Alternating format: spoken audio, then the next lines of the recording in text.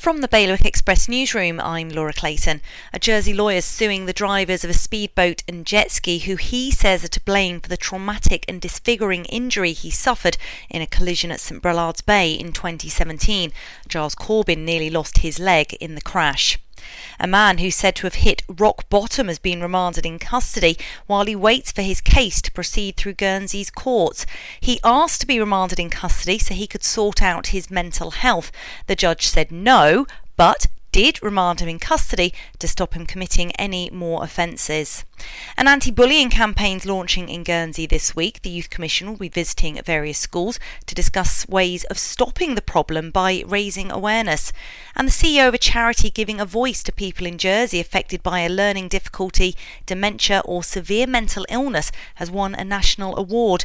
Patricia Winchester's won the Outstanding Advocate Award in the National Advocacy Awards. To get the full stories, go to bailiwickexpress.com. The weather now, more showers on the way and highs of just 11 degrees. Bailiwick Radio News, sponsored by IQ.